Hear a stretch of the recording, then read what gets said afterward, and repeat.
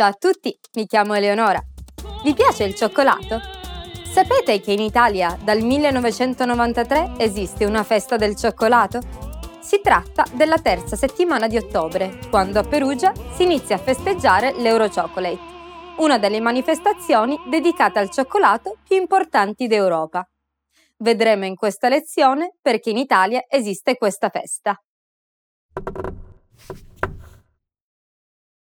Sapete cos'ha di speciale il cioccolato di Modica, piccola località siciliana? Vi daremo la risposta alla fine di questo video. Il cioccolato, come si sa, è originario dell'America. Furono le grandi civiltà precolombiane del Mesoamerica, come Maya e Aztechi, a fare per primi uso alimentare delle bacche di cacao. Soltanto nel XVI secolo questo ingrediente arrivò anche in Europa, attraverso gli spagnoli.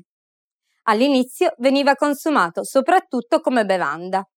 Fu solo alla fine del Settecento che comparve il primo cioccolatino, forse creato proprio in Italia, a Torino.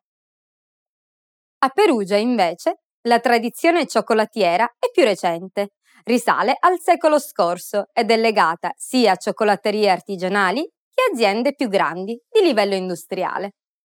Con gli anni questa kermesse si è diffusa anche in altre città italiane, come Napoli e Torino.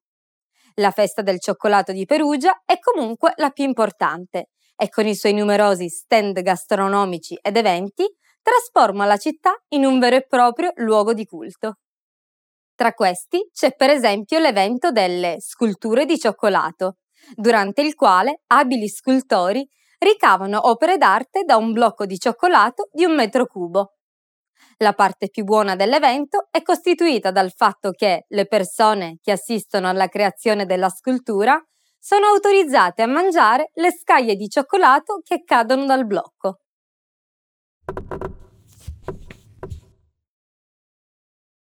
Il famoso cioccolatino bacio è nato dall'invenzione di una signora che trovò il modo di recuperare le briciole di nocciola che venivano scartate durante la produzione di cioccolata nella sua fabbrica.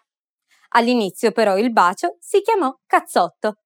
Infatti la sua forma ricorda proprio quella di un pugno. Fu solo dopo che venne ribattezzato con il suo nome più dolce. E ora vi darò la risposta al quiz iniziale. Sapete perché il cioccolato di Modica è speciale? Perché è l'unico al mondo che viene ancora prodotto secondo la ricetta azteca, attraverso una lavorazione a freddo. Furono gli spagnoli a portare a Modica questa ricetta nel XVI secolo.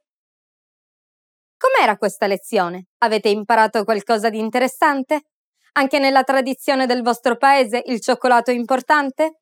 Lasciateci un commento sul sito italianpod101.com. Arrivederci alla prossima!